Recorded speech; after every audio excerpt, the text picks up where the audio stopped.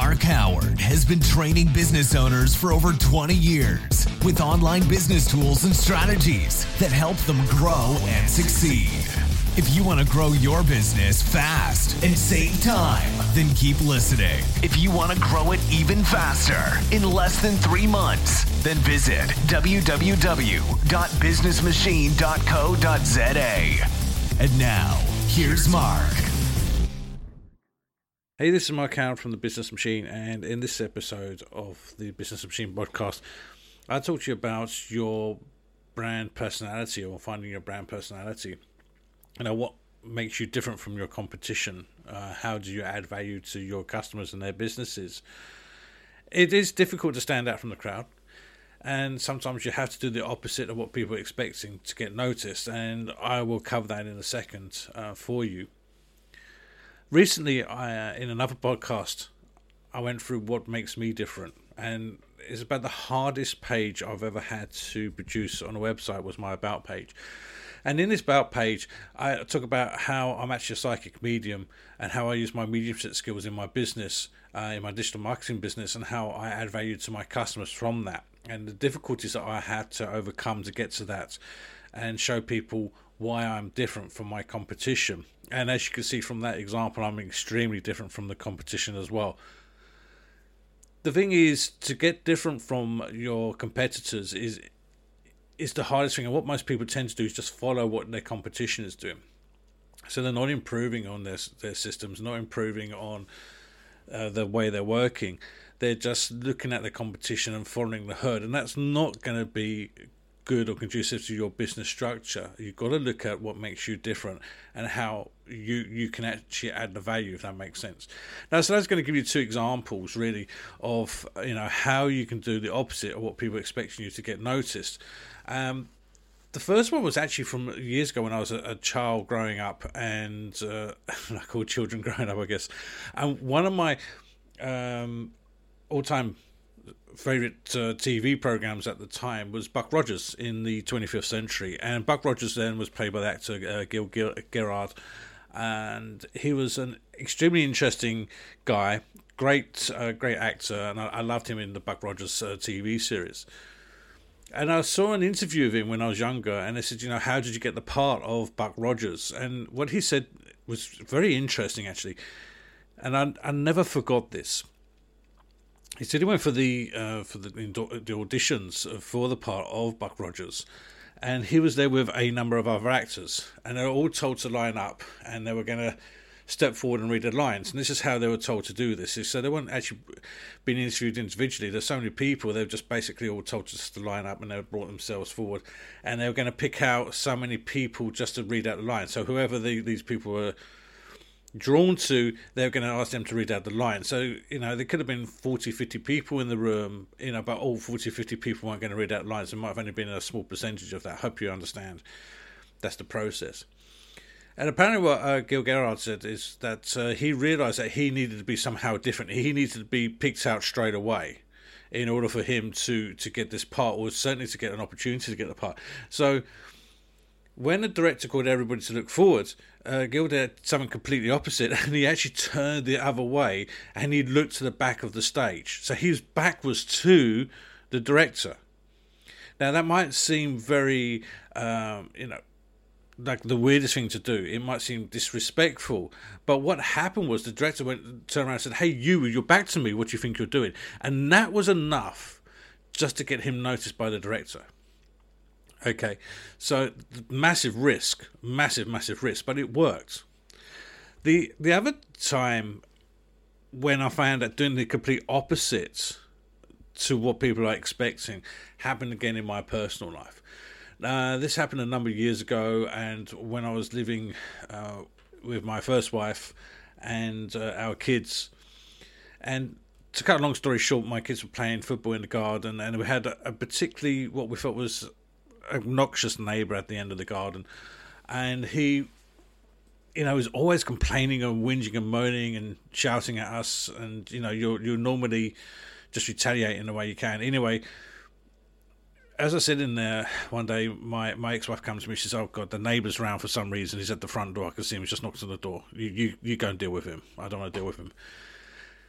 So my first thought was, look, I'm going to put my, barriers up, and I'm just going to go into one. What the hell do you want now? Da da da da. And I thought, no, this is not the way to deal with this. I'm going to do the opposite of what he's expecting me to do. So I opened up the door. I was really polite to him and said, "Hi, how are you? How can I help you today?" And it just stumped him because he was waiting for an argument. He was waiting for a fight, and it just stumped him. And he said, well, and then it turns out that one of my kids would kick the football up on a bit of a lean-to section on his house, and he climbed up to get the football, and he said, your son's done this, and, the roof's flimsy. He said, he could fall through this. And I said, you're absolutely right. I said, let me have a word with my son, and just let him know that if that happens in the future, to give me a shout. I will get a broom or something and just knock the ball down. I really apologise. I hope that hasn't inconvenienced you. And anyway, and thank you for bringing it to my attention. And he was flummoxed. He didn't know what to do. To the extent that he actually never come around and complained to us again. And later on, I got to know him a little bit more. He actually invited me around to his house for a drink one day. And it turns out he was actually going through a really bad time because his wife had been diagnosed with cancer. She wasn't in a good state. He was very stressful, and all this stuff that's going on in his life, he seemed was going against him.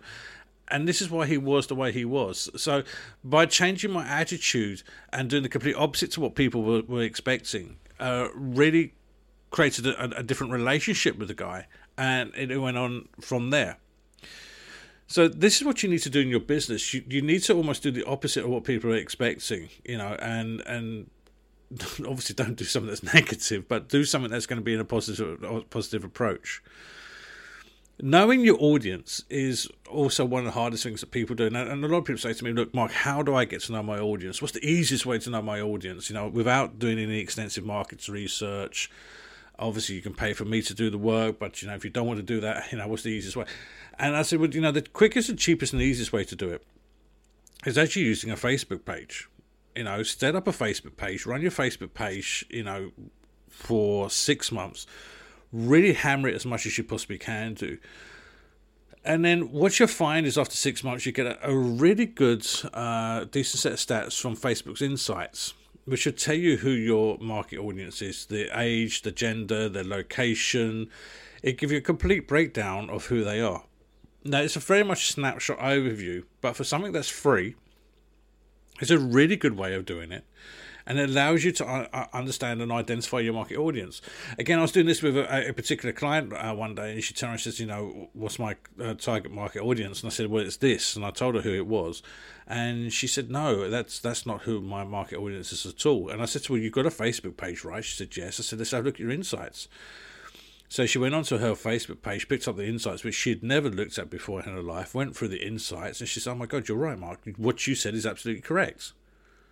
Because what I said and what her insights said was completely different from what she was thinking.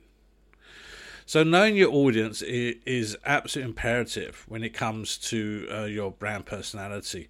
Setting your tone is also the next step that you need to look at.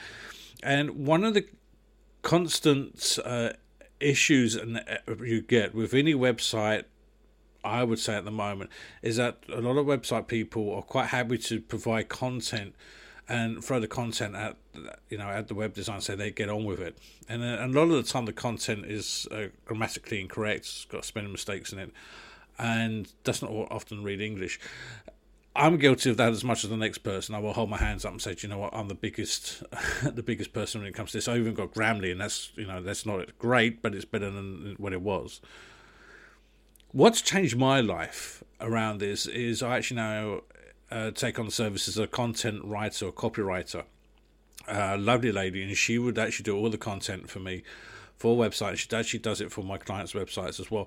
And that's actually changed the whole tone and the process of the person's website. It's not just a case of now it's this, and it's just like the boring stuff that everybody expects. It now brings personality into the content. It brings personality to the website. And if you want to see this in action, please go to my website. Go to www.businessmachine.biz. Click on the About page with the About. That write-up, which I was telling you about earlier on about myself as a psychic medium and digital marketing, wasn't written by me, but was written by a content writer. And you can see from the content on that how different it is from the rest of the website. Okay, so have a look at that and just see what the difference is, why it is worth having a content writer in there. And the final part to all of this, the final part to finding your brand personality is about getting visual. Quite simply, we're talking here your logo, your graphics, your social media branding, everything. It's got to convey the right mood and react and connect to your audience in an emotional way. Okay, so when you look at your branding, when you look at even like I said, even down to your social media posts, when you look at everything, it's all got to connect. What message are you trying to portray? Who is your audience? What is it you're trying to get across? These will have a massive impact, not just to the colouring, but to the images and even to the type of font that you're using. Will all have a bearing on the type of person that you will be connecting to.